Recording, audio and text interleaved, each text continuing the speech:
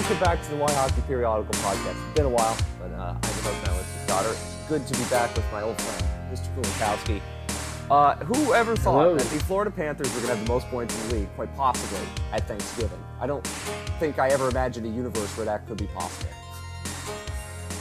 Yeah, I think we always said, like, you know, it's possible they have the talent, or, you know, if things come together and they're healthy, they could maybe, you know, we always say those positive couch statements going into the year, since we've gotten Ekblad, Barkov, Huberdeau, and some, you know, consistency and dependability in the front office.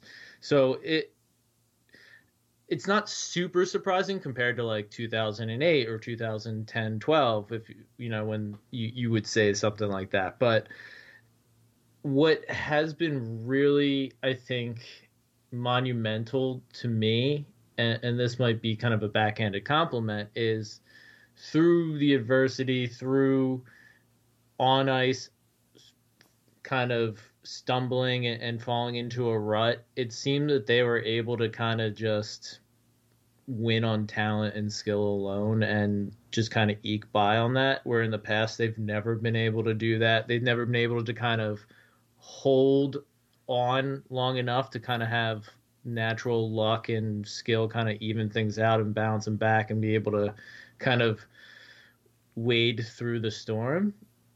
So seeing them kind of do that, start to pick themselves up, build back out of that, and start to get back onto that trajectory of leveling up to be a cup contender, it has been, I think, to me, one of this, is this team for real? Well, I'm leaning more to yes now, because I've seen this. I think they've proven quite a bit in recent times that there's a lot of layers to this that we want to get to with this team. There's a lot of good to talk about when you have the most points in the league, and one of your wins is absolutely steamrolling the other best team in the league, Carolina. And I want to start by saying this. Like, they're not playing anywhere near what they're capable of right now, and that's fine because Barkov's hurt. But also, I think the tumult of what happened is finally, on that road trip, it definitely settled in. Like, yeah, we had to fire our coach because of something that had nothing to do with what we're doing here. And that was kind of traumatic for a group that really bought into what the former coach was selling. And they just had to kind of wade through it. And that road trip was the first evidence of, yeah, there are going to be bumps in the road here. But even then, they come home and they immediately steamroll a team that was having a bad time. They have a terrible start against another and then proceed to steamroll them anyway, and then outplay another team that's pretty good. And I think that they're figuring out how to deal with this new kind of adversity, not just the on-ice kind of adversity, which they have, and of course, getting Barkov hurt again, which is highly unfortunate, but actually kind of settling into a groove now, realizing this is what's happening, this is what's going to be the case long-term for them. Because I think in the early days of Brunette, they honestly didn't know what was going to happen. Like, you would hear the signals from Bill Zito that maybe they're going to keep him long-term, but how could anybody know? And now I think they're finally getting into that groove of knowing this is what we're going to be like for an extended period of time. And I think maybe that is why they've started to settle in a little again. Right. You mentioned kind of the emotional toll of, you know, losing a head coach. I mean, honestly, we're talking, you know, just in a vacuum, the idea of losing a coach, not regarding the situation and how it was, but losing a coach where it wasn't like performance based. The hockey team was doing well. They were unbeaten, and they had to go through watch their coach leave because of nothing they did. You know, and whether there's been a lot of talk about whether Brunette's the right guy for the job or not, I think it's way too early to make the call. I think what they're doing is correct in keeping the systems and the players are comfortable, and that's kind of the key going forward, because you don't want to upset things when they're turning the right way. But, you know, even if he is the right guy for the job, there's a transition period from never being a head coach into being a head coach. We're talking that road trip. He's never run a road trip as an NHL head coach. There's all the different things that go along with that. You know, there's different day-to-day duties that aren't even involved with the players or the on ice, or, you know, the actual on ice practices and stuff like that. And there's, then he's probably also helping the people that backfilled his job, and the assistant coach is giving them support because that's also a head coach's duty. And then you think about those coaches, they're all also now stepping up because there is a lot of room. They're big shoes to fill. So, you're seeing everybody, positively building that camaraderie and seeing that they can do more, they can ask more of themselves and stuff. But it takes a while for that confidence to settle in, for these new routines to settle in. So I definitely could see, okay, yeah, there's things Brunette needs to work on. There's things that I think he's kind of good at. There's other things that I don't know if they're fixable and they just kind of rub me the wrong way. But I mean, that's how it's going to be of anybody that's the coach. But I think it was unfair, but I understood during the losing streak why there was a lot of focus on him.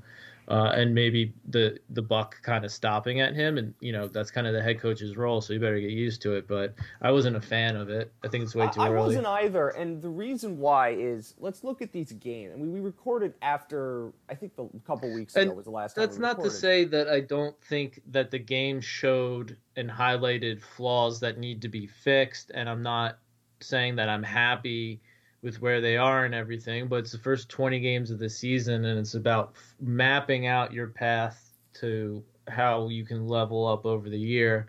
And I think they're kind of plotting their map right now, and we'll discuss how they can achieve that over the rest of the year. Yeah, and I want to start by saying, the first 2 games he coached were basically adrenaline. Negative adrenaline, positive adrenaline, whatever you think about those games, those were basically just adrenaline rushes. You're not thinking in that point, you're just acting. Well, and as a coach, you're trying to leverage that. I mean, we've seen other coaches who've succeeded in, okay, we might be outmatched, we might be out systems or out goalied or all this stuff, but I can draw on X, Y, or Z to kind of put these guys over the top, to get them going, to maybe get them to play a little at a higher pace or more physical or, more focused on their details, even if it is just for a period or a game or a little burst. And I think, that's one thing Brunette is, I think, naturally gifted at and good at, is capitalizing on those moments. I think, the downside of that is, I think very much so, like me, he's a guy that when things don't necessarily go right, he's not hiding those emotions. And it's not just blowing up at the refs, which I like. It's more like, back-breaking goals, and you kind of sulk on the bench. And I'm not saying he's sulking. I'm saying I'm sulking in the living room, and I would have the tendency to do that on the bench if I was, a head coach, I bet. You have some coaches who, I remember hearing an interesting comment once about Ken Hitchcock, which is how he would always be very stoic if he knew the camera was on him. And then he'd blow up when he knows the camera's not on him. Andrew Brunette doesn't know that. You never saw Joe Quenneville getting all that mad behind the bench. And I don't want to keep comparing him to Quenneville. That's not fair to him. And also, again, Joe Quenneville did some really awful things with the Blackhawks. We have to make that still very clear, that's why he got fired. Because we almost, you kind of lose sight of that when you try to talk about the hockey in some of these situations. But right. We can use Fred Shero. How about that?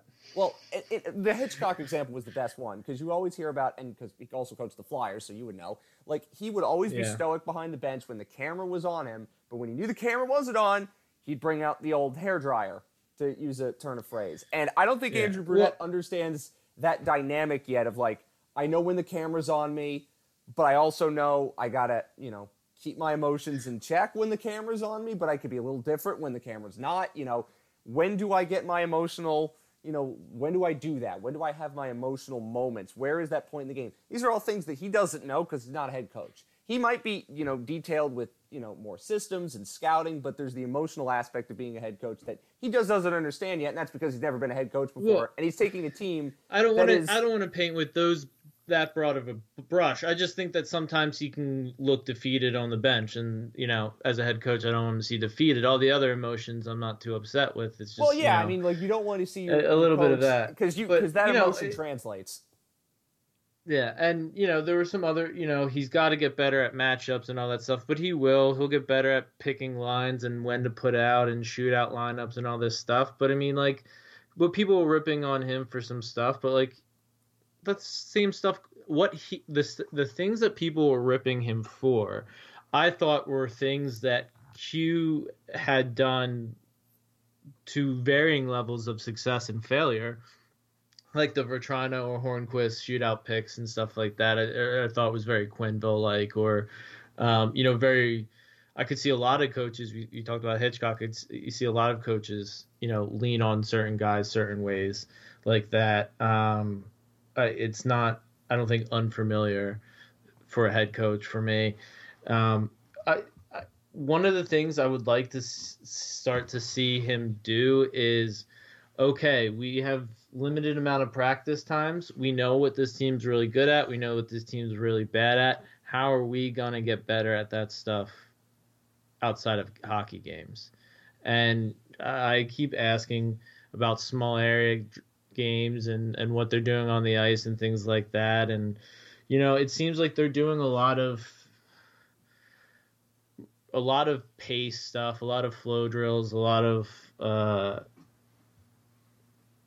rushes and things like that, which is, is fine. And a lot of structure, power play and all that stuff, which is fine too, penalty kill. But I would like to see a little more small area games, a little more fun, a little more competition. I think what this team is missing is kind of the attention to detail, which I think you can get through just bringing out more of that competitive nature. And I think what Florida has gotten, what they did at the beginning of the year was they were having fun beating teams on the forecheck. They were having fun, shutting guys down on the penalty kill and stuff. They were having fun a lot of different ways beating up on teams.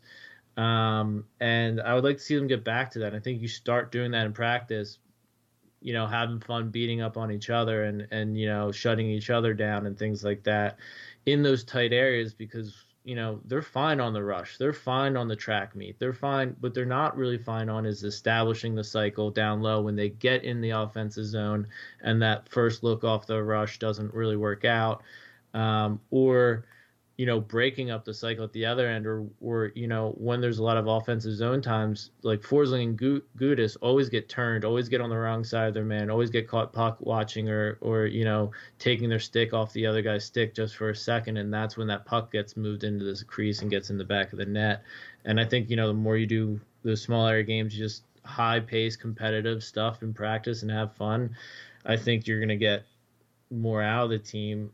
And I say this from, I don't really know what's happening in practice. They're closed to the public, so I can't even rely on other fans or anything like that. And I'm relying on beats who don't necessarily answer those questions in the most detailed way because they got other stuff they're worried about and all that stuff. So, I hope that that's happening more and more and going to, but, I think if they are continuing the practice like they have over the last year and a half, which it sounds like they are, the same type of drills and routine and stuff, I think you're going to keep getting the same type of one-dimensional results that are good in the regular season but aren't bettering you for the playoffs. And that was a long rant. I'm sorry, but no, that's fair enough. But my opinion on it, yes, because I think that this team, we know that they're going to beat you if it gets into a track meet. I found a comment from Nico Sturm of the Wild who said 2.5 years in the league, it's the fastest game I ever played, and that was without Barkov. So the Panthers are going to win in a track meet. But, that's obvious at this point. My guess as to why they're doing it, and this could be totally wrong, is as they try to settle back in, I think what Brunette wants to do is maybe get them back into doing the things that are second nature to them, that are familiar to them, and that might be drills on the rush, flow drills, things of that nature, because they know, okay, we're good at this. And while we try to settle this transition and understand more of what's happened in that transition, let's do what we're good at. Let's do what comes second nature to us. Now, again, And I you're right think about the they're details. exiting that phase. And I think, at the not, they've played 18 games, they're getting to I think about game 20, they've had enough time to settle. They have a lot of off days now where they're getting these practices. This is when they should be making that transition because, your next, you don't get that much of concentrated practice time. No, that's absolutely fair to say. And I think there are other issues with this team that I have. And in the grand scheme of like right now, you might think that they're nitpicking. But again, all of what we're focusing on is how are they going to get better and be what they need to be in May, which is what we're trying to... Because, I mean, if you're looking around it, and we're saying this because it's not because we don't think the team's good. It's, we're about a quarter way through the season and they are a top 5, 6 at the worst team as far as winning the cup this year. Like they have a legit chance to bring back legitimate hardware, not some meaningless like first round win. They could actually go deep and really challenge. And, if they get lucky, if other people get unlucky, they might win a conference title. They might go to the cup. You never know. They might win it. And the reason you do that now, I mean, I think it's fool's gold to think that every team can just be a St. Louis Blues and turn it on at the halfway point. Again, people might hear that and be like, what do you mean turn it on at the halfway point? But I think Florida started the season living up to their potential. They didn't start the season taking the next step. And I know that's weird for people to hear me say, but I mean, this is kind of what I've been preaching for a while. This team is ready. They need to start leveling up and adding the different elements to their games, playing off the cycle, being a good team in the neutral zone, not turning over the puck as much because they don't always just get it and run it up, like a basketball game. And I think that there's different things they can do because they finally have all those centers. They have solid D depth. Yes, I think they still need to add a left-handed defenseman by the trade deadline, but that's not, I think everything they can do is fixable through practice. It's talking about practice. These are not, like fatal flaws that you would need an off season to fix. These are flaws that you can address right now. No, because the skill set's there. I mean, if we're looking up and down the roster, I mean, if we had to pick the worst forward on the roster, we would both say Ryan Lomberg, right? And what's Ryan Lomberg really good at? He's good at those small area games. He's good at picking pucks off the boards. He's good at, positioning himself and boxing out guys and stuff. And their top talent guys are good at that too. Barkov, Huberdeau, Bennett, Verhaeghe, they're guys that can play the cycle game in this new NHL without all the clutching and grabbing and all that stuff. Duclair, I mean, I think everything's right there and these are NHL players. They've done this stuff before. A lot of, have the skill sets, as I'm saying, to do this. It's just about recommitting themselves to do it. It's about being, cognizant and aware of, hey, we're going into this game and we want to develop this throughout the game. And, we're working on practice to develop these things. So when these situations happen in the game, if we're doing the track meet and we're not seeing any results, let's start slowing it down. Or if we're on the road, we're not seeing results on the road. They're 3-2-3 on the road. They're 10-0 at home.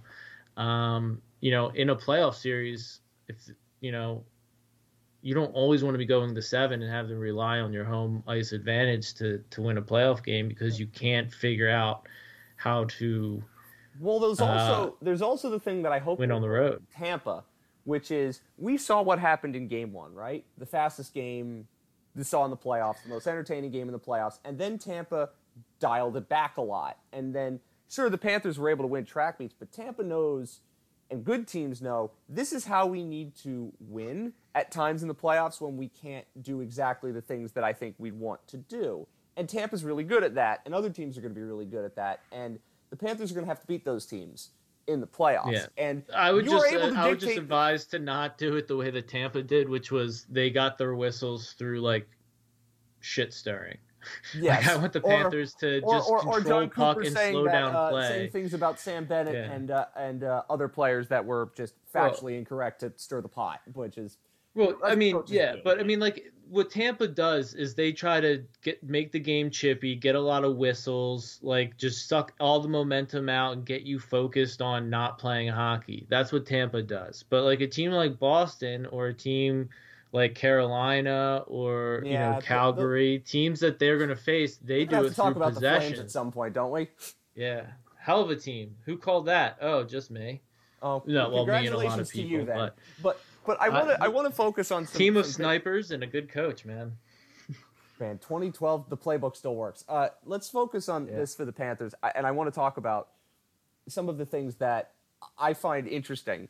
Is even without Barkov, they're still able to basically do what we know they're good at, and not have there look like there's a drop off, which is kind of impressive to me because Makes me want to put Barkov on defense.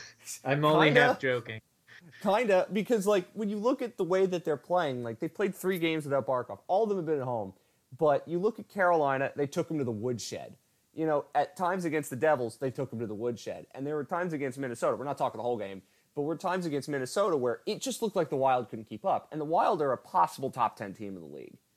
And I really like that team. Yeah. And the Panthers just, at points, it looked like Minnesota could not keep up with them. And this was without Barkov.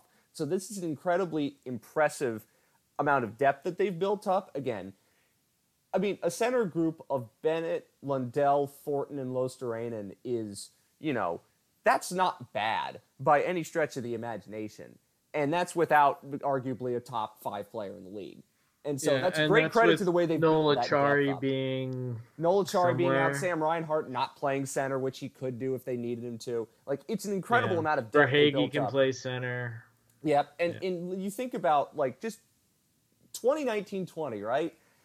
Which arguably was one of Joel Quenneville's better coaching jobs because that team had no depth whatsoever, and he was somehow able to finagle that group to being tolerable because we know that they had no depth. You could see it, and then they traded away their second best center. And, like, in a matter of 2 years, they went from a team with practically no depth to a team with unlimited depth, it feels like. Yeah, and to be honest, Trocheck was like their 3rd or 4th best center that year, and that's why I got traded. You're correct. I mean, again, it's not the trade package I would have wanted for Trocheck, but if you're at, like, Luostarinen is pretty much what Trocheck would be in this team. I mean, I guess maybe they would have Trocheck in a top 6 spot, and maybe Duclair wouldn't be here, but, I mean, I don't know if that's better.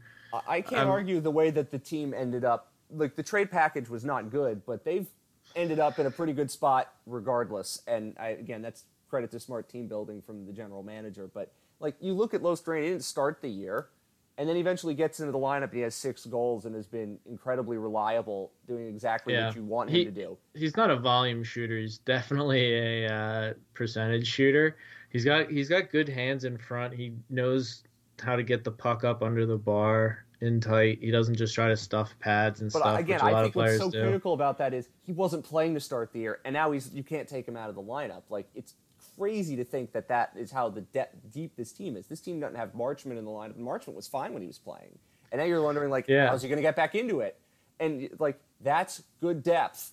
And the Panthers for years had bad depth. It's also a challenge for Brunette because you have to keep all these guys going. You have to keep all these possible lineup pairings and stuff that you need to be good at a moment's notice, familiar with each other, which you can do in practice and in the game. And I mean, it's a lot to juggle, but it's the good problems you want to have because then you're telling, Marchman's, Thornton's taking a night out to rest himself. Then Marchman's taking a night out, hey, eventually Patrick Hornquist will get, some load management, you would think. Yeah, but it's never conversations like, you need to do this, you're not playing, it's never those conversations. It's, it's conversations like, hey, I know this is really, you're chomping at the bit. Every game is a game you want to be in, but, we're doing something. If you just keep pressing, keep being a good team player, when those playoff games start, you'll have your best opportunity to get ice time, and Here's what's also interesting players about like it. that.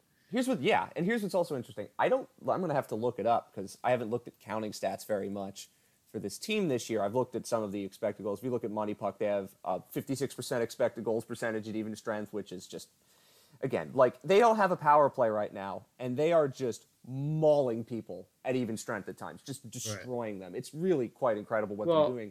But also, I wanted to check the point of counting stats. They have nobody with double-digit goals, and they have the most goals in the league.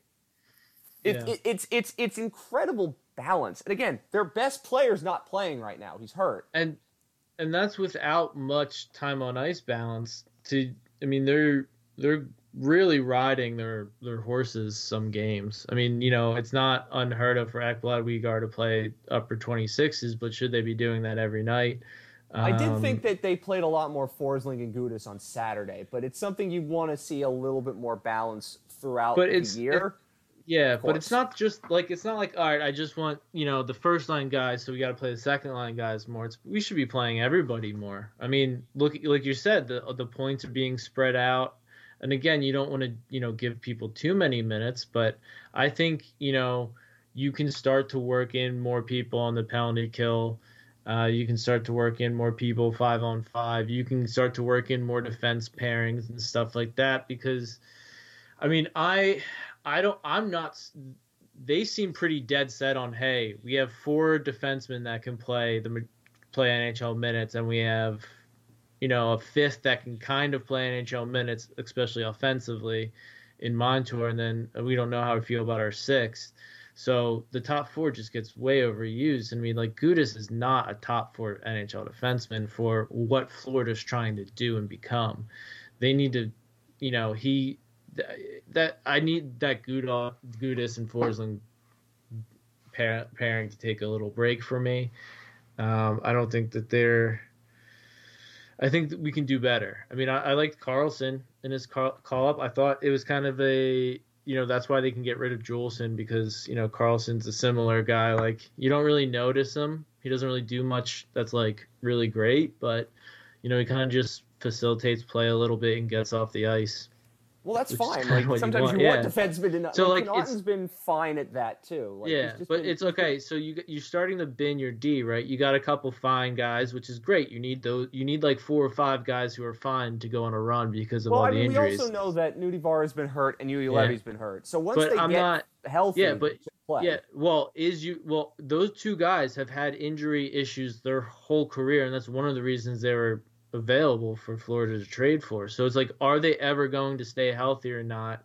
So they get binned into the, like, they could be a good option, like, a 4, 5, 6 option, but you don't know if they're going to be healthy enough. So then you got your Montour and Gudas, who are like 3rd pair D, and then you got 3 top 4 D.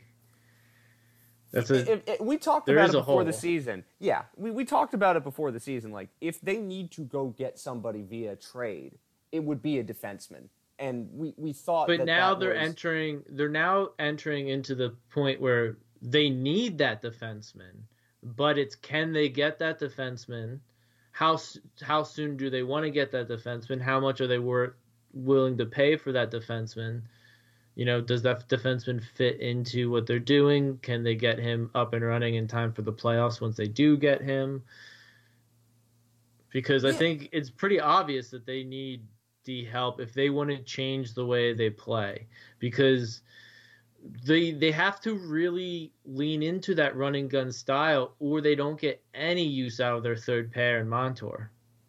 This is the point. And Nudivara when he's This is the point I like the most from you right here, because I joked, Jameson, our friend Jameson from the team, wanted to call Bennett, Huberdeau, and Duclair the spinal tap line because it goes to 11. And I have called what the Panthers do spinal tap hockey because they don't have an off switch or they don't have a dimmer switch. Like, they can't turn it back. They play the way they play, and they have to do that. And they're really, really good at that.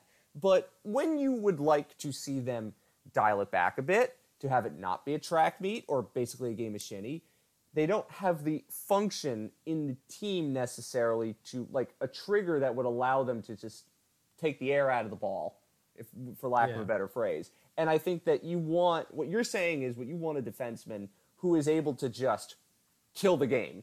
You know, like when you need them to just put a fork in it, allows them to do that. I want a defenseman that isn't reliant on having to be constantly in motion and constantly not have to think to not be a liability. And that's Brendan Montour, and that's good, and that's Forsling to a point. So when you have three, and also if we want to really get into it, Weegar to a lesser degree. I was going to say that too. Part of Weegar's issue is once the D zone gets a little more cycle game and stuff, we saw it in the playoffs a lot against Tampa.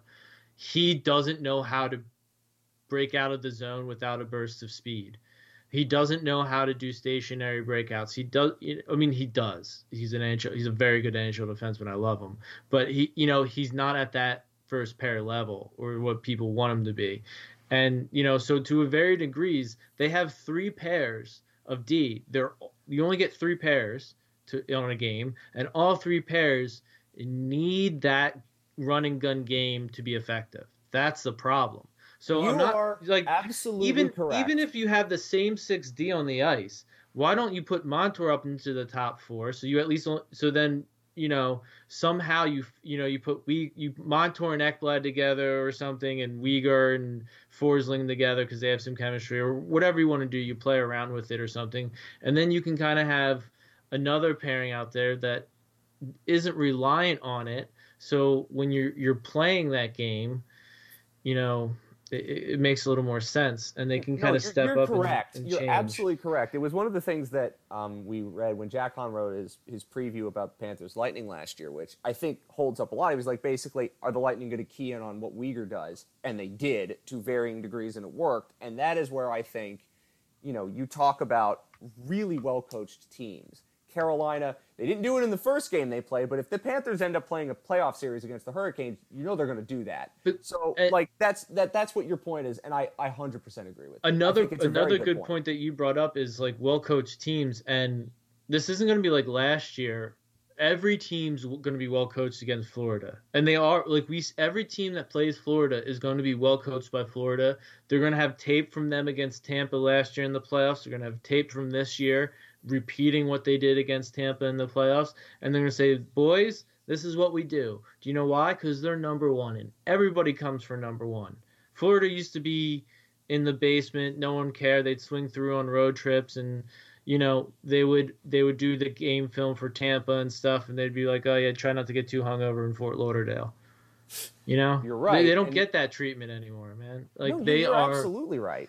So they gotta work real hard to stay on top. They gotta, it helps that they bank these points, and that's why I'm saying they gotta right now, while they have these points banked, while they have the time, this is where they can take some chances. This is when they can really focus on, hey, what can we do to better ourselves? What can we do to cement this other part that we know we can do, but how do we get it more often into our game and be more second nature and something that we can just turn on and off, like we can turn on and off our rush game, which, we started a podcast saying my thing was they were able to eke it out some games. They were able to just turn it on for 15 minutes, scoring a bunch, and then, that's the game. Wade through the game, yeah. And, even if they don't do that, they go through a bunch of, they'll be out shooting 12-1, 12-14, or 14-2 or something like that in shots on goal. Have the league's biggest shot differential for a reason. Yeah, and I think that and we're not saying that that's a bad thing. It is incredible when they are playing at their best to watch every team just get brushed aside. It's like they're not even there, and this is incredible. You're watching a team in the National Hockey League be at the absolute pinnacle of what is possible in the sport. But, as we say, I use a football term, multiple, in the playoffs, they might win a game playing like that. But can you win 4 games out of 7 4 times to win the Stanley Cup doing that? It's something that I don't know whether this team can do it, and there's a long way to go. Yeah, and we would say the same. And we would say the same thing if they were only, grinding out games, or if they were. We'd say the same thing if they were doing what Calgary's doing, for instance, which is playing the exact Daryl Sutter playbook. Yeah, but with a team like Calgary, I mean, they have a bunch of, they have some good players and everything, but they don't have the speed Florida has. They don't have the talent Florida has Oh, or not the even depth close. and stuff, and they got the goaltending. They probably have the goaltending. I would say Markstrom and Vlad are pretty akin to Bobrovsky and Knight, especially this year. Like, you look at the numbers, they back that out. Flames have 7 Um, shutouts already this season. It's ridiculous. yeah. Yeah, and it might be team effects, it might not, but they have goalies that work for them and everything, and it's a different. But can Calgary find that consistent offense? Uh, can they have an offense that isn't just counterattack? Can they have it? Can they have an offense that plays a little more possession and a little more zone entry and Like, things I like think it's that? the But same thing. What the Panthers are going through, kind of, and this might be completely off base, but maybe it reminds me a little of what Toronto went through. I mean, they also have a playoff hex that's almost as bad as, like, you would say it's worse than Florida's because they've gone a bunch of series and haven't won. But the Panthers just haven't been there that often. But Toronto has those, obviously, those regular season games where they just beat the crap out of you. But can they do it in the playoffs? And how much of that is mental versus, physical? And in some ways, I think those are also interesting questions. But this team's in yeah, the early stages of its evolution this season. I want to get to a couple key players. I want to talk about them just as we go along before we start to widen our brushstrokes with the league. What I find interesting about how they're playing right now is, again, like Sam Bennett was out of the lineup for a few games and they didn't look like they missed a beat. And you see this year with Lundell being able to be moved up and down. I'd like to see him more on power play as opposed to, just being a penalty kill guy. Because there are yeah, times when you watch what Lundell does, and I'm like, my first thought is, oh, that's baby Barkov right there. Like, his offensive game is not at the same level Barkov's was when he was at that age. Like that, and he might never be the same offensive player, but his ability to read the game, to make those plays in the defensive zone, get in position all the time, it's very Barkov-esque. And again, he fell to 12. It's stupid. It's yeah. so stupid the league allowed him to come to Florida. Yeah, there's also I know we're going to talk about the rest of the league later, but Dawson Mercer from the draft class is also having That Devils team is pretty a good. pretty and I have it on good authority that Dawson Mercer was one of their guys that if it wasn't Lindell, probably would have been So it shows Dawson you that Mercer. somebody So in that front office is scouting pretty well. Because yeah, you watch what Lundell does, and it's like he just and I like he's not putting points up in crazy ways, but in terms of managing the puck, in terms of knowing how to manage the flow of a line, no matter who he's playing with, he's doing a really good job of that, and it's yeah. incredibly impressive for a guy that's 20 years old.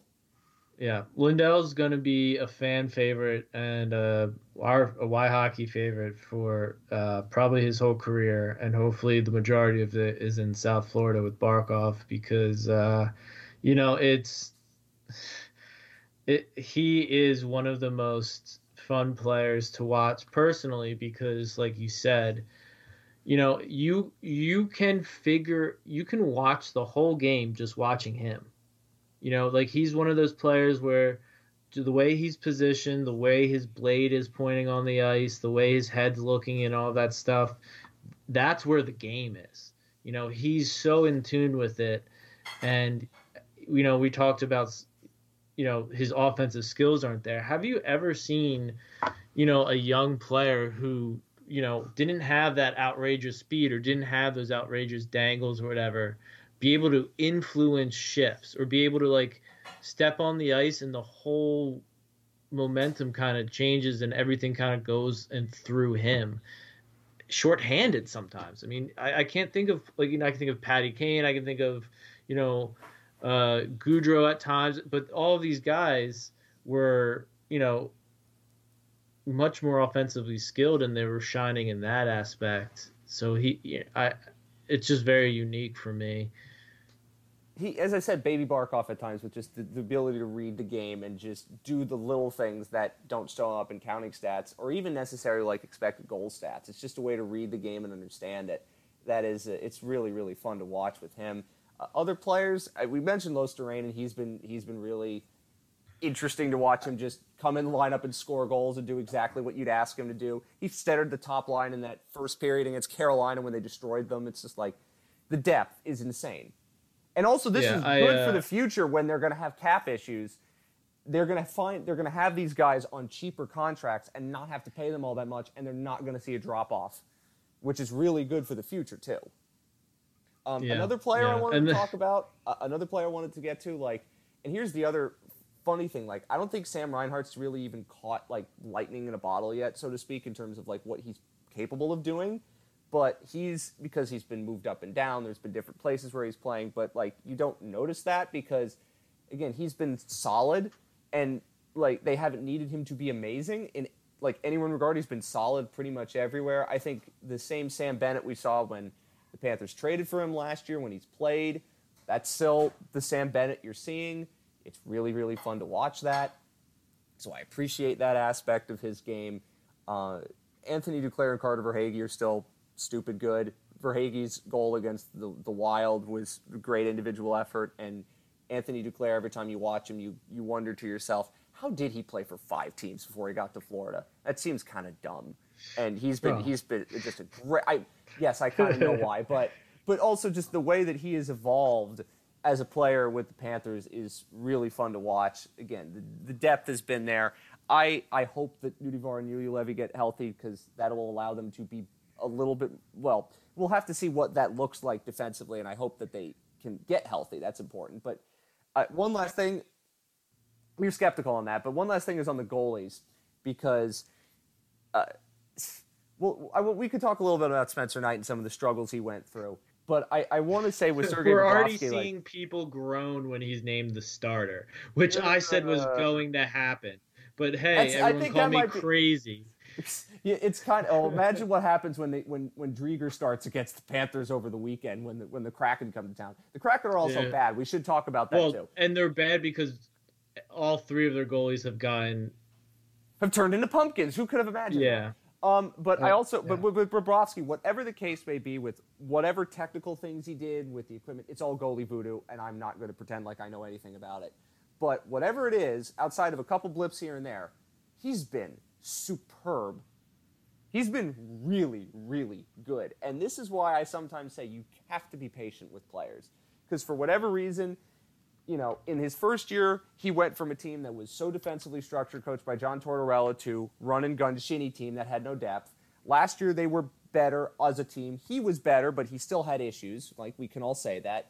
And then this year, 3rd year in the system, now it's second nature. The team in front of him is a lot better, and he's in tune with what he needs to be, what he personally needs to do from a technical standpoint. And, again, outside of a couple blips here and there, he's been, exceptionally good. And that's, again, that raises the ceiling of what this team was because everybody said the goaltending was the weakest link. They knew what they could do scoring-wise. They liked the defense score. It was the goaltending. And now Sergei Bobrovsky's top 3 in the league in goals saved above average pretty much. I didn't think he'd be this good, but I'm not surprised that he's, back in form, so to speak. I thought maybe 8 to 10, he'd be the 8th, 10th best goalie in the NHL. I thought that'd be, that's what I expected. And I expected it because the talent has always been there. The past success was there and the work ethic. And I think that's the most important part is he had the work ethic and he felt he had the trust of his GM. He had the trust of his coach, the players. They wanted him to succeed. They saw him in the gym and they were always complimenting, oh, yeah, we know Bobrovsky's going to get back on it. We see him working at practice. We see, first one on, last one off, all that stuff. You saw him trying new things in the offseason. He tried new pads. I mean, he was throwing everything at the wall to get better. And to me, that's why he's having success.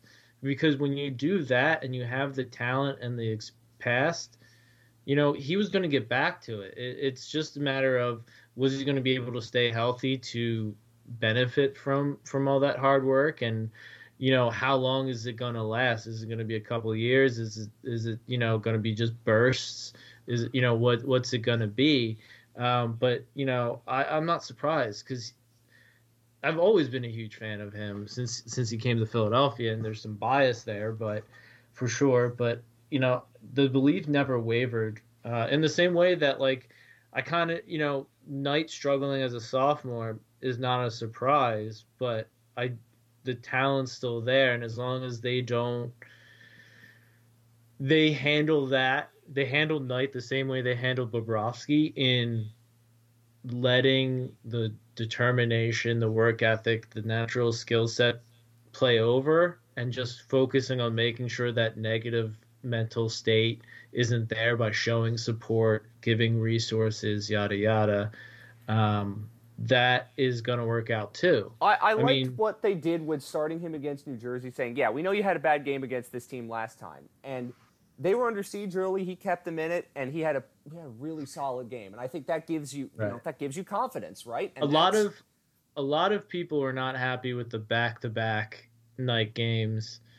It's like they don't want to start Christopher Gibson. Like that's basically it. But I mean, and again, if that's the thing, then they should be trying to sign Tuukka Rask. They should be trying to get Dallas has 4 goalies. Once Bishop gets healthy and stuff, Holtby, somebody's going to shake loose. You got to try to get one of those guys. But if they don't trust Chris Gibson that much, that has to be solved. Yeah, that's it. But the other thing is, whether it was right or wrong, I think that I think we've seen data that has shown that back-to-back starts aren't as bad as they were once thought, where everybody like automatically defaulted to starting their backup on a second night of a back-to-back or whatever. But a lot of people threw that at Brunette and said that almost wanted Brunette, like they wanted Tortorella brought in despite all of Tortorella's baggage, just because Tortorella wouldn't do that.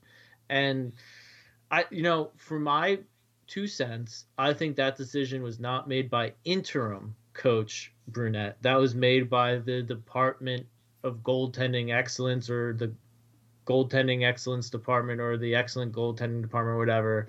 They have a calendar. They've been very transparent about, they set a calendar. They have a lot of influence on which goalies are playing, which goalies aren't playing, and all that stuff.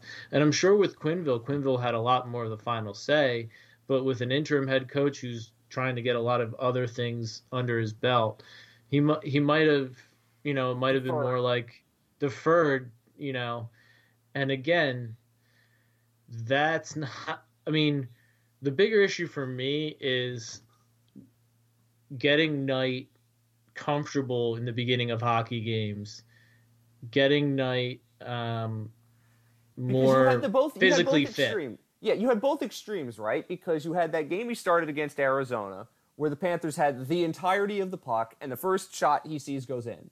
And then you have the game against New Jersey, where he's facing a billion shots because the Panthers played terribly, and one that's a weak one and goes both in. Of those games, the first shot had beat him but didn't go in because it wasn't a shot on goal because it went wide or it hit the post, one of each. And then the second shot on net actually did go in. So, both those games were real shaky for him. And again, it's good that he's coming back up. He's able to reset his focus and have a short memory and pick it up by the end of the game and stuff. But if this is a generational goalie, we need to make sure that he's going to be generational all 60 minutes. Have you noticed some of the little things he does, like the tapping the posts, the little I don't want to say ticks, but the little things he does. That's all goalies do that, though. I know, but his like every goalie does it. Like that's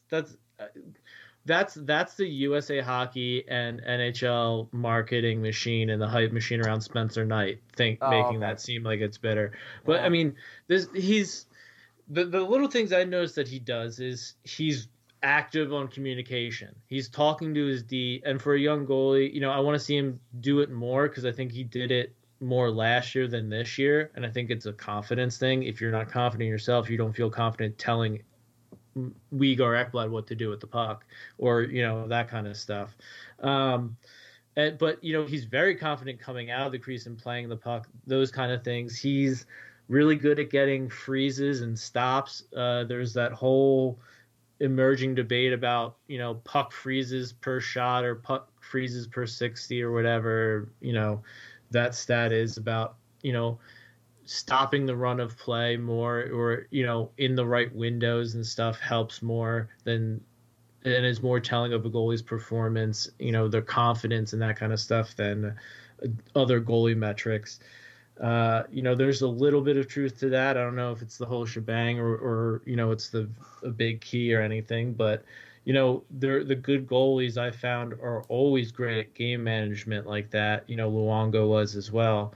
But like Bobrovsky, like Luongo, every goalie goes through periods where even for a whole season, they might suck. And it's, the good goalies who just are able to constantly restart the cycle and be good again until they suck and figure out their way and adjust and all that. And Knight is starting down that journey. I think it's mentally acclimating to the NHL or professional hockey, and it's getting professional hockey strength. The goals that he gives up that are his fault are because I don't think he has the upper body strength. He's falling back into the net too easily from the chest up, and that's something, maybe a more concerted AHL time would give him more time in the gym and all that stuff. But I don't know. Maybe it's better for him to be seeing high-level NHL shots in practice all the time. I don't want to dice that up, but to me, we're my problems with Knight, experts to figure that out. My problem with Knight is, the things that he needs to fix are the things that every young goalie needs to fix. And it's going to be the age-old debate of whether it's better for him to be doing that in the AHL or the NHL. But right now, Florida has not been hurt by it too much. But it also was a big reason why they dropped some games in a row. If Bobrovsky wasn't injured and Knight was on a smaller schedule, they probably do have one or two less losses this year. I mean, the plan is 2-on-1 off. It seems very clear to me that that's what it's 2-on-1 off. And who's Spencer Knight's agent? He's done a great job dictating what they do with Spencer Knight. He's absolutely.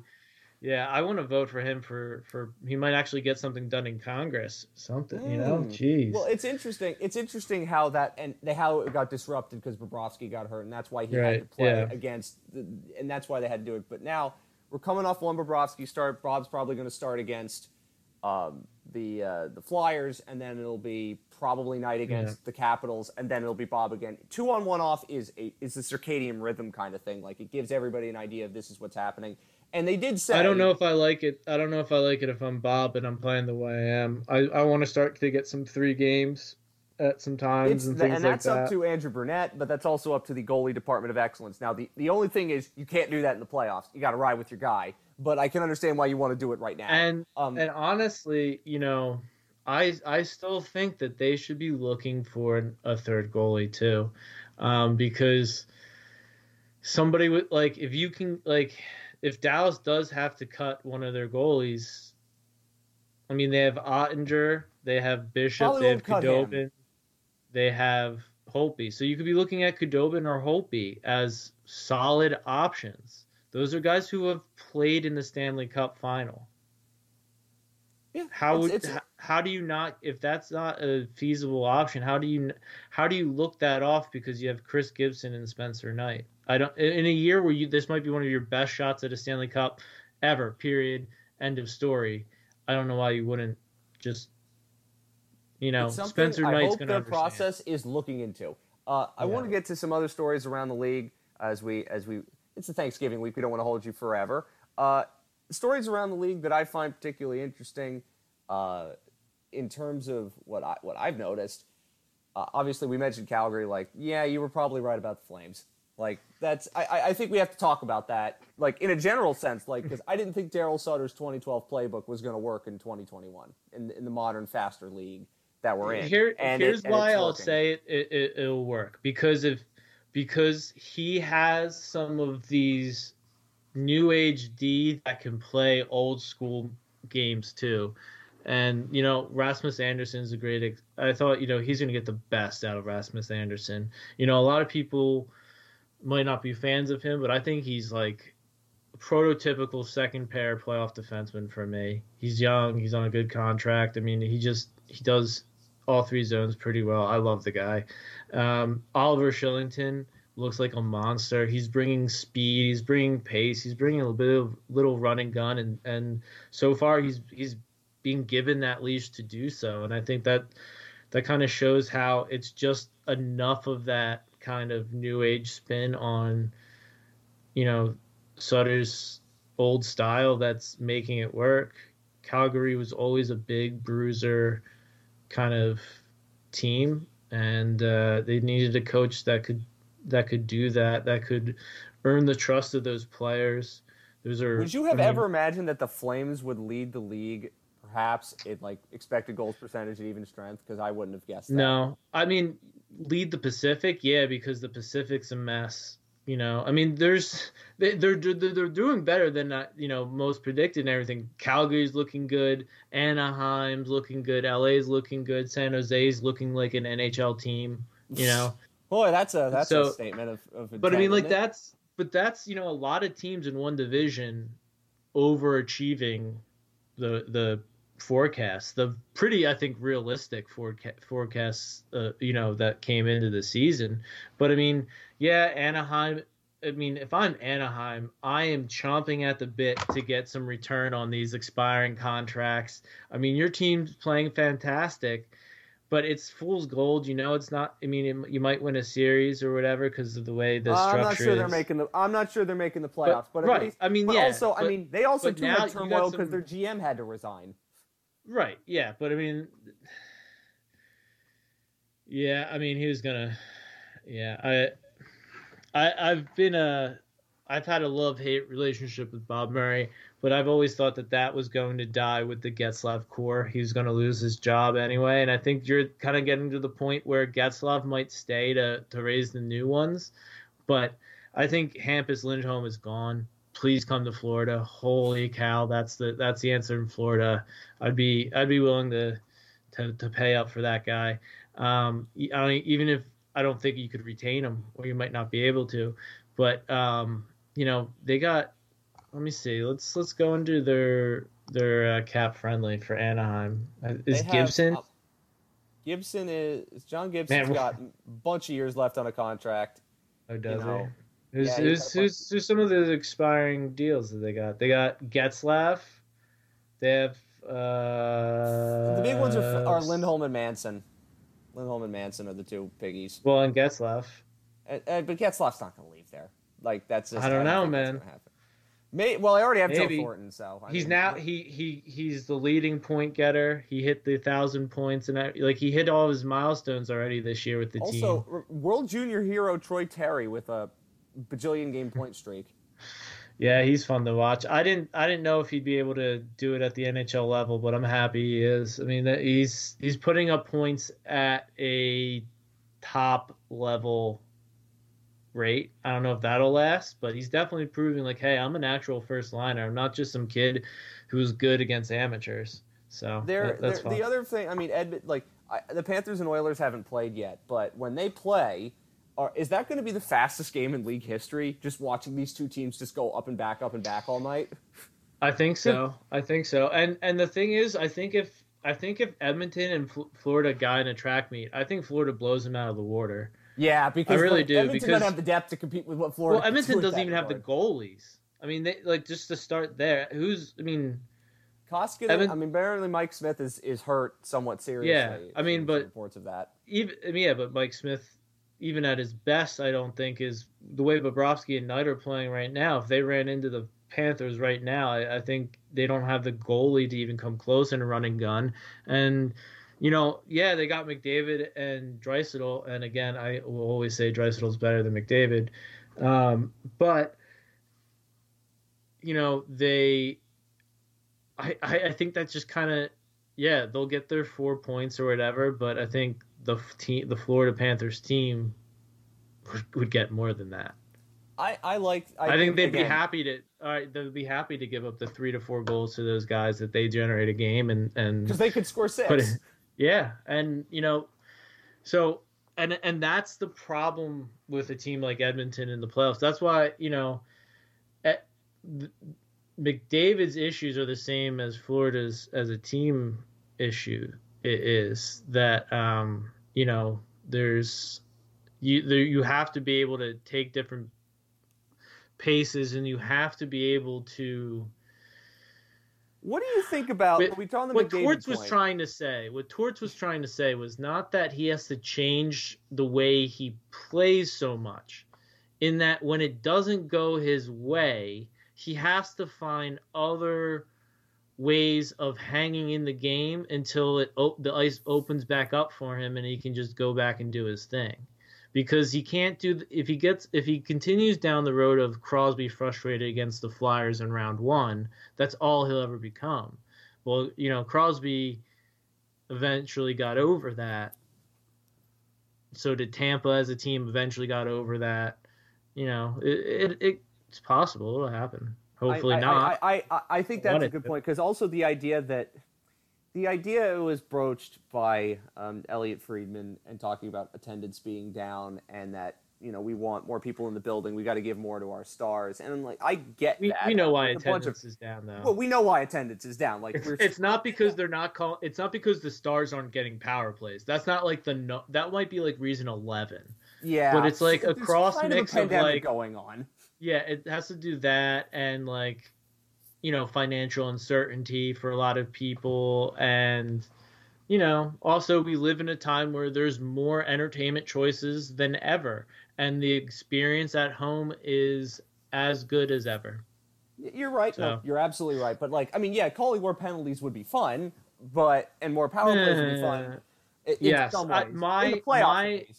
my thing is, if you tie the KPIs, like the key performance indicators of are we calling it the right way or not, to one or two people's ability to draw penalties a game, like it keeps coming back to how many penalties McDavid draws per game.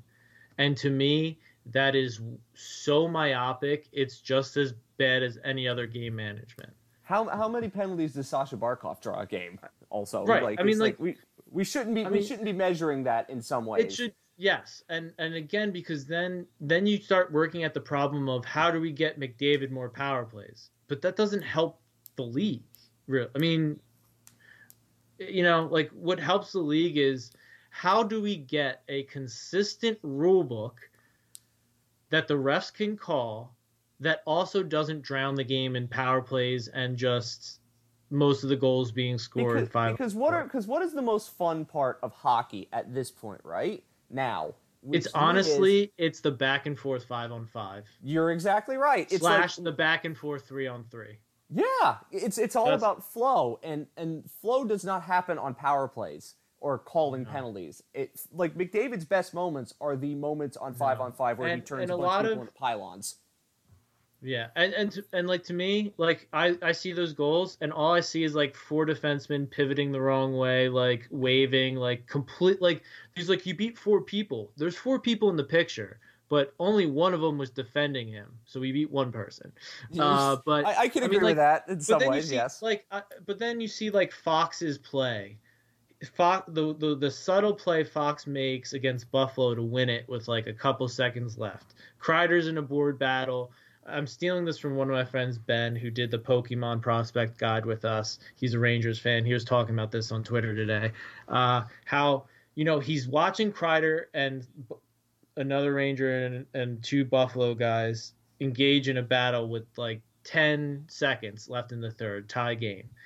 He's slowly creeping, but he doesn't really make a move, and he doesn't put himself on the other side of the Buffalo guy, which would make the Buffalo guy panic and start checking him, until he sees that Kreider has complete control, made eye contact, and all of a sudden he darts in, he makes a quick little tap pass to a guy who can slide it over to Lindgren, and he has an open net. And it happens so quick, and it's so subtle. You have to watch it like 6 times to even get how smart it is, even if you know what you're looking for. And that to me is so much more of a better, prettier play than like McDavid literally just skating around guys. Yeah, I can see that. I can see, and Adam Fox is insane. The Rangers are insane too, because I want to say this about them. They are insane because Adam Fox is insane, Artemi Panarin is insane, and Igor Shesterkin is insane. And that's it. And that's it. That's all they the got. rest of the team is garbage. But I mean, like the first line, Dry and Hunt. There are some Panthers fans out there who are having some flashbacks when they heard first line Dry and Hunt. Oh God. Yeah, I mean, it's better than first line Seth Griffith, but only barely. I mean, that is better than first line Seth Griffith. You're right. But the Rangers are the textbook definition of a team that is it's like it's literally the movie How to Lose a Guy in 10 Days, where they're trying to lose the game, but they ended up winning because, like, Igor Shesterkin refuses to let them lose. And Adam Fox. It used to be because Henrik Lundqvist was too sexy, but I guess now it's Adam Fox is too sexy. Well, I didn't know he's too smart. He's definitely too smart. I think that's probably the thing. Like he's too smart to let the Rangers lose. Couple other teams want to mention. Yeah, and I hate to say it because I hate the Rangers and New York sports in general. And Rangers fans are quite annoying at Panther games down in Sunrise. I think everyone knows that. But Flyers. Do you want to do any Flyers stuff? I want to get to the Flyers shortly. I want to focus on a couple of other teams first. The first of which is we have a real expansion team this year. The Kraken are bad, and did they get the goalies wrong, or did they pick the goalies right because they want the draft picks? Ooh, I like the 4D chess that you're playing here. Grubauer is quite literally the worst goalie in the league this year. Yeah, it's only because Driedger was hurt and couldn't play more. But I know that. Yeah, and it's really funny how it turned into a pumpkin almost immediately. And there is part of me, and Chris Driedger was saying something about liking Blink-182, which is a band that I have a visceral detesting for. I hate that band. There's some good songs, but. Yeah, the fact that it's so basic. It's a grown just like, man's favorite band. Yeah. Not that mine's much better, but no. I mean, I'm a sports journalist. I like Pearl Jam, but I mean, there's something to be said about liking Pearl Jam.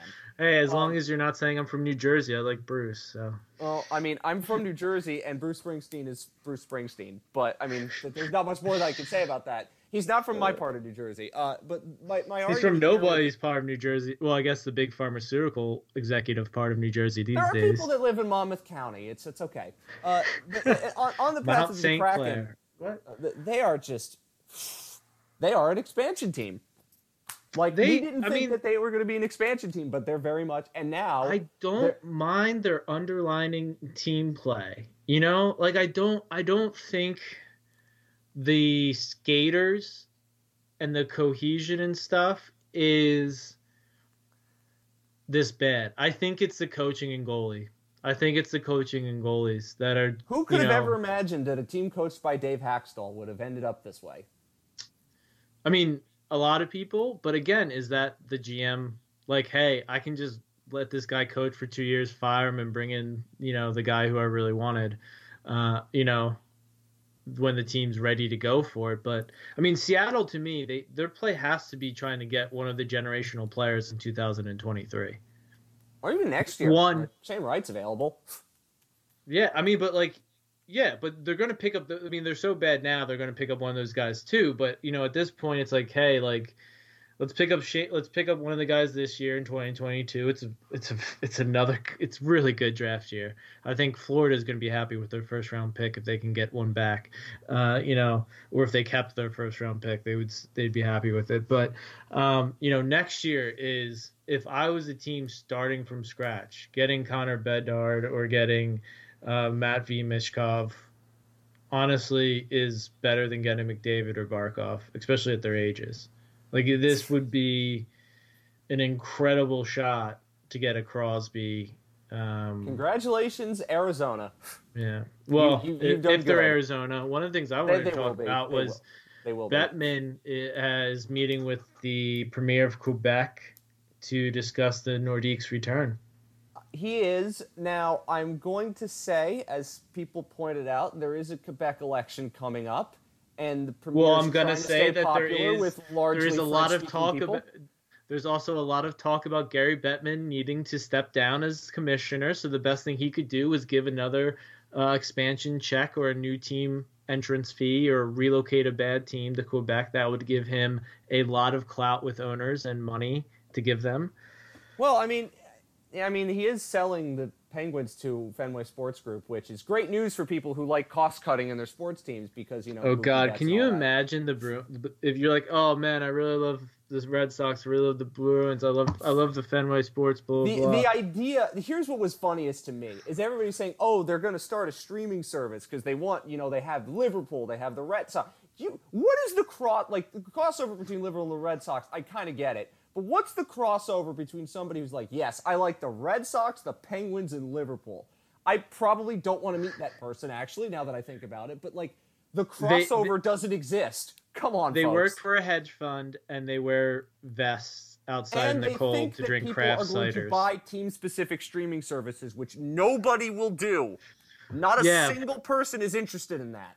Yeah, but I'm not interested in that, and great way to, in other words, have you ever already heard that people aren't subscribing to streaming services at the same rate now because we can go back outside, and also there are too many of them? So yes. Also, when they even make good streaming ideas like ESPN Plus, there's so many practicalities that make it suck. That also, yes, the streaming service that's going to take away all that juicy RSN money that every team basically needs to stay afloat. So again. Great comments there, guys. A couple of other teams that I wanted to talk about that I have noticed some interesting things about. It's great to see Ovi still scoring. He's just doing Ovi things, and that's fun.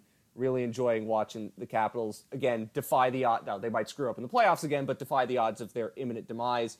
The Red Wings are fun. The Red Wings are fun now. They're not just a complete black hole of terrible.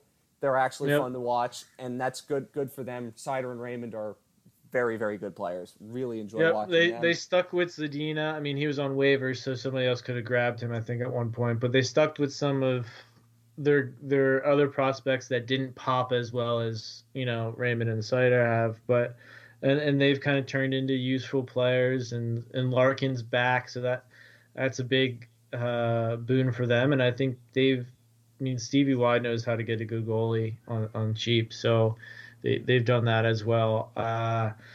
I think that they are firmly secure in the rebuild process. I don't think they're out of the woods yet, but I think that they know what they're doing. They have all the pieces, and they're going to continue to stack them. And it's going to be pretty. They are tough the team opponent. That when somebody else starts to fall out in the Atlantic, Detroit's going to be the one that replaces them. You can't. The Sabres are better than we thought, but they're not good. Senators have had COVID, so who knows? Montreal's falling apart. One of the teams. I don't think it's going to be Boston because they're still just playing Bruins hockey. They're doing what they do.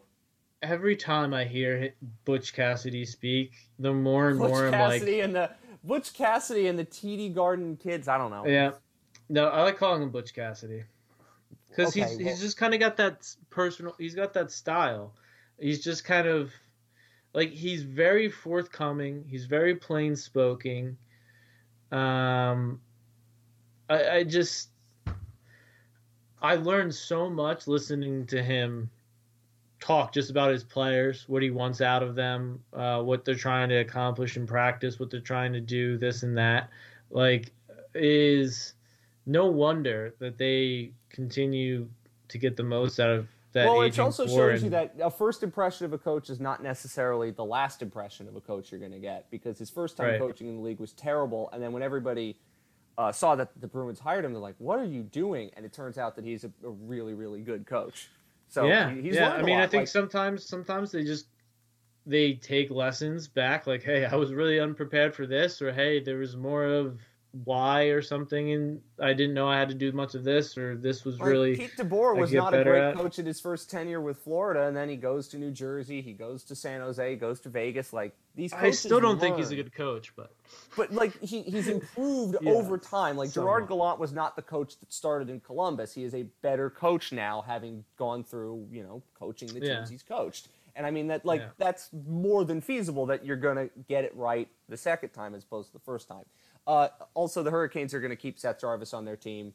The Hurricanes being this good is kind of annoying, but them having been boat raced by a Barkov-less Panthers team was also kind of me just, hey, they already proved that they're better than them at least once. So Yeah, I mean, I'll take it.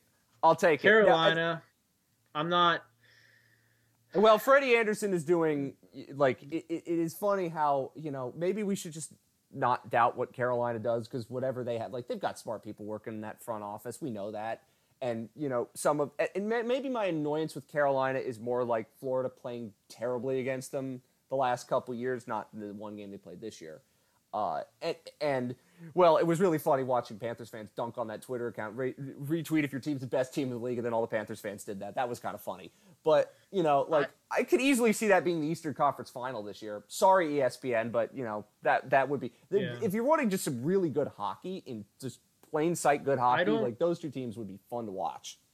Now, I mean, Carolina seemingly has smart people running the team and everything. I like some of their guys and everything like that. Well, but minus Tony DeAngelo, and watching him get really, really mad, slapping a rat into the stands, apparently. I'm not...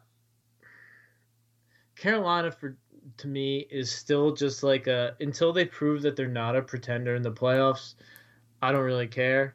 And I'm sure that's how a lot of teams feel about Florida. And that's kind of how I feel about Florida. But, I'm worried about Tampa. I'm worried about Boston.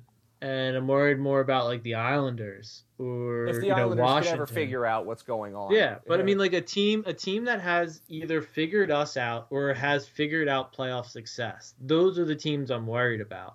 I'm not worried about a team that's like Florida that has underachieved when they've gotten to the playoffs and relative to expectations. Yeah, but I mean, like, what? Yeah, I mean, Carolina. I mean, I guess I'm just going to come off sounding like a hater, but I don't know if they have that something special. I don't know if they have. Is Svechnikov, is Aho, is that good enough? Is Slavin, are those like the it factor enough? Is their star quality, their coach Brind'Amour, is that enough? I don't know.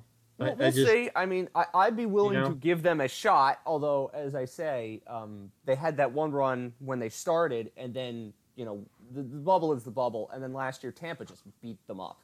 Like, Tampa just, like, it wasn't a contest, and that was a little worrying for me, and then they made all these changes, and a lot of them have worked out, including Tony DeAngelo, which is highly unfortunate, but... you think about the team building, you go, I like a lot of the things they do from a team building perspective, like clearly that they draft well, they know what they want, they get what they want, they have a personality, which is what you like, and Brind'Amour is a good coach. But yeah, you wonder about the playoffs, and it's very similar to Florida in that regard, and the Flyers play the Hurricanes. So let's, on Friday, let's end this by talking about the Flyers. I wanted to save this till the end, because it's a complicated discussion. We'll spend a few minutes on it. Kevin Hayes is out injured again. That sucks. It was really what I watched him to score and point to the sky. That was really cool. At some point, the Flyers need to clean house with their medical staff. I mean, this is getting ridiculous. Ryan Ellis too. Yeah, he has. How many? This is getting ridiculous. This year? He's played a bit, but not enough. Not enough. It's ridiculous. I mean, why can't you hurt Keith Yandle? Oh. I don't want people getting hurt, but Keith Yandle just is apparently never going to get hurt. Well, let me ask about this for the situation with the Flyers, because I'm gonna watch them on Wednesday, obviously, and I've seen a little bit of what they do, and there are times when you're like, okay, this team's better than I thought they'd be. Like Carter Hart has had some iffy moments, but I think on the whole he's been better. He's definitely back to more of what we thought Carter Hart could be. But at times I'm like, Giroux's still playing like Claude Giroux. I think from what I've seen, Cam Atkinson's worked in that regard. Like, he's been what I think the Flyers would have hoped for. You're still getting the things out of Couturier you'd probably want. Like, it doesn't feel like they're like on the precipice of disaster. And then you go like, well, actually they're dinged up. If the goalies regress, you're starting to look like you're in trouble, and they're playing a lot of interesting games coming up. Like, it's so interesting how the Panthers are where they are, and you're thinking so further down the line because of what they are. And now with the Flyers, you're kind of like feeling like, is the cliff beneath your feet starting to crumble a little bit, or is this team on much more stable ground? I really don't know. And also, the Metro division's bizarre because the Islanders have COVID issues and they played their entire schedule on the road. The Penguins have been dinged up this entire time, but that's not going to last forever. Like, Columbus is playing over their heads. The Devils are playing over their heads. The Metro is what we thought it'd be. You have the Rangers, who are winning games in spite of themselves, in large regard. The Capitals are winning games in some ways in spite of themselves, and Carolina's just not losing. So it feels like the Flyers might be getting squeezed a little bit, but I don't know. I haven't watched them enough to say for sure. You have. They're just very incomplete. And I mean, yeah, some of that's injuries. I mean, it's hard. A draft, they tried to improve their D by just getting one huge big piece in a reclamation project and a flyer on, a power play specialist. And all right, so those are three pieces that, should make it better. Well, the huge piece they're really counting on to kind of take the big minutes, let Provorov slide into a little easier workload, and then have, two guys really going, hasn't worked out because he's been injured. So Provorov's still been doing all the heavy lifting. That means Ristolainen and Sanheim have been doing a lot of heavy lifting. I don't think it's been working out too well.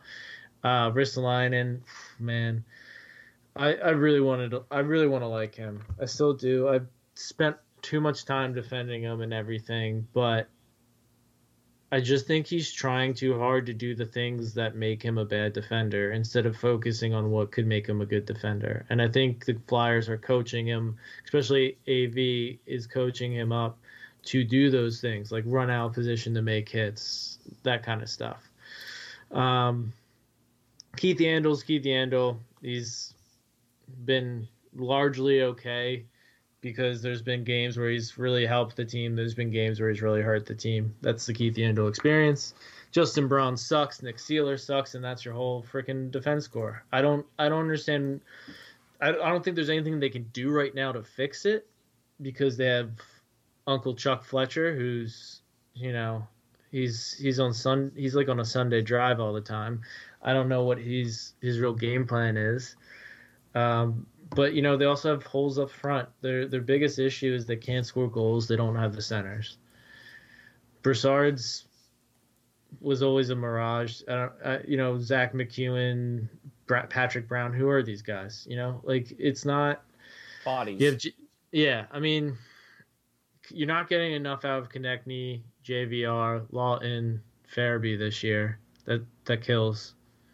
Hayes is hurt, but I mean, towards the end of last year, you weren't getting enough out of Hayes. I don't know if you'd be getting more this year because he has different motivation this year, and stories like that tend to not pay off. I don't want to even say that, but with Marty St. Louis, it can lead to on ice success. But it's a team that when they get the goals, it's usually because Giroux, Couturier are just absolutely a work mule for this team. I'm so tired. I'm almost stopped watching the Flyers and paying attention to the Flyers and talking to Flyers fans just at the unbelievable amount of hate that Giroux gets and stuff. I mean, the amount of it's just too much. Anyway, I think we talked about it at the end of a previous podcast. But I mean, this year he's the only reason this team is still relevant, is still above water, and is banking some points that they'll probably need at the end of the year. Other than that, it's Carter Hart and Martin Jones actually as well playing pretty solid behind the net or between the pipes, and I don't really see an identity, but it's hard to have an identity when you don't have your real true defense and you don't have center depth. And that's something we were saying in Florida for how long. I think this is going to be a wash of a year for Philadelphia. I think they started out great. But by the end of it, I think it's going to be more about the draft pick than the playoff spot. And I think that's going to be up to Claude Giroux to decide what he wants to do. I hope it ends with Giroux going to Colorado or a team to chase for a cup. I hope AV's fired, and I hope Philadelphia kind of does changes because the guys I care about, that Philadelphia, should keep are 25 and under. I think there's still time to kind of make some changes and move things around with Drew or without Drew. If Drew stays, maybe you can move JVR or something, or I don't know. Well, you made the points, and I will maybe see what that happens with Florida. But then again, the Panthers are quite literally one of the best teams in league history at home. So maybe that's probably not a good way of seeing what's happening. Also, Tampa losing Point and Kucherov now, I think it's basically the Panthers and Leafs competing for top spot in the Atlantic. I just don't think the Lightning are going to be able to hold up for much beyond what they are because they got their two best players hurt. And like, at some point, it had to happen. You can't survive two. Like, and listen, they'll be fine. They're going to be an annoying team in the playoffs. But I think the thing that's going to end up happening in that regard, just to wrap this up, is like, you win first in the Atlantic, you don't play Tampa in the first round, is basically now how this is going to work. And, like, I wouldn't want, the Panthers to play Tampa in the first round, but, like, you're going to have to beat them anyway at some point to get through it. But, like, that might be what first in the Atlantic's prize is you don't play Tampa. Maybe you play Boston, but I would much rather play them than Tampa. But that's because I know what Tampa's going to be come playoff time. And I think for, again, Florida's going to have to beat them at some point. But we shall see. But I think that's kind of how that's going to work out. But Tampa is still Tampa. This is a good year where they might be able to avoid them. So, again, it's time to – I think this is a good year to start. I'm not saying trade Denisenko for a rental, but I'm saying definitely start be looking to win the Stanley Cup. You got to take advantage of it.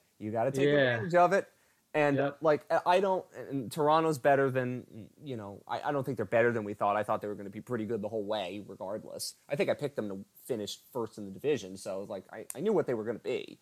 But again, and the last thing I'll mention about the Panthers is this home record is I'll probably jinx it, but to win your first 10 games at home, to win your last 14 games at home dating back to a season ago, and to win 21-22 at home, you can say whatever you want about not showing up to games or what have you. The Panthers have actually made home ice advantage a thing.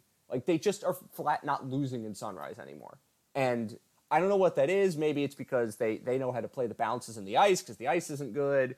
Maybe it's the Sunrise flu. Everybody went to Sawgrass, shopped till they dropped, and then they dropped too much. I don't really know. Maybe we have to figure out, do some investigative journalism as to what the Sunrise flu is. Because, if Vegas flu is a thing, and that was definitely a thing, and now nobody can win in Sunrise, I guess the Sunrise flu is a thing.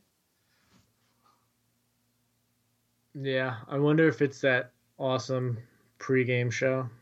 Maybe it's the awesome pregame show. Maybe it is. I think it's the PF Chang. It's Jeff Chikrin. It's Jeff Chikrin's charisma coming off the screen. What about Ed Jovanovski's charisma? Everybody's got to watch. Oh God, I don't like Ed Jovanovski. I'd give me Chikrin every night instead of Jovanovski. Also, Randy Moeller not understanding how offsides works is hilarious. It was interesting, and then Bill Lindsay tweeting about it. Well, I thought it was offside too, and then Bill Lindsay explained. I'm like, all right, maybe I should just listen to Billy the whole time. Again, it's like Billy should be back on TV. No offense to Randy Moeller. He's a fun guy, but I would still think Goldstein and Lindsay is pairing here. Much like his playing days, Randy's there for the off ice stuff.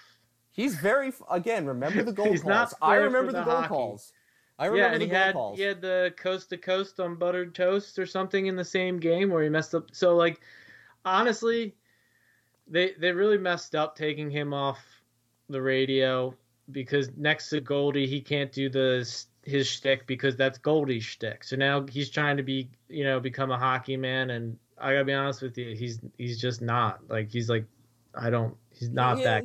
I think. Maybe in the intermissions you could do it, but maybe at the end. I've always been partial to Bill Lindsay because when I started really watching hockey again, I listened to him do color, and you're learning something. He says, and he's good if you watch him on NHL Network. If you have NHL Network, I know you don't, but I sometimes tune in and I see him doing analysis, and it's good. And then I remember, oh right, he's on the radio, and I was hoping he's on TV. If I was running a TV, a studio. or even a broadcast crew, I would be like, I want him in the booth. Like, I think he's really underappreciated, and I agree. I'm not. I don't know if he's the best or whatever, and I don't care that he might not be the most polished, but I think he knows when to speak up. He genuinely enjoys talking about hockey to people. Yeah, and he knows and when to speak up. He knows when not to, and I think he knows the points to make. You know, he knows the different things to point out. Versus, you know, there's a lot of people like Pierre or well, he's no longer with us on television. I'm trying to think. I don't want to say Dave Starman, but it's somebody who does a lot of college games. It's not Dave Starman though. But you know, that's gonna bug me all day. I can't get the name, but you know, you don't have to point out every time something interesting happens or every fact or every, you know, good play. It's, you know, just, you know, pepper them in. Yeah, I mean, you're probably not right. Probably not wrong, I should say. I don't know why I said that. No. That's the time to end. That's the time to end the show, everybody. That's the time that you're more right than you think. That's the time to end the show. Thank you very much. Happy Thanksgiving. We'll have guests coming soon, I hope. Good night and good hockey. And don't go Panthers. Just the fan doesn't make you go to sleep.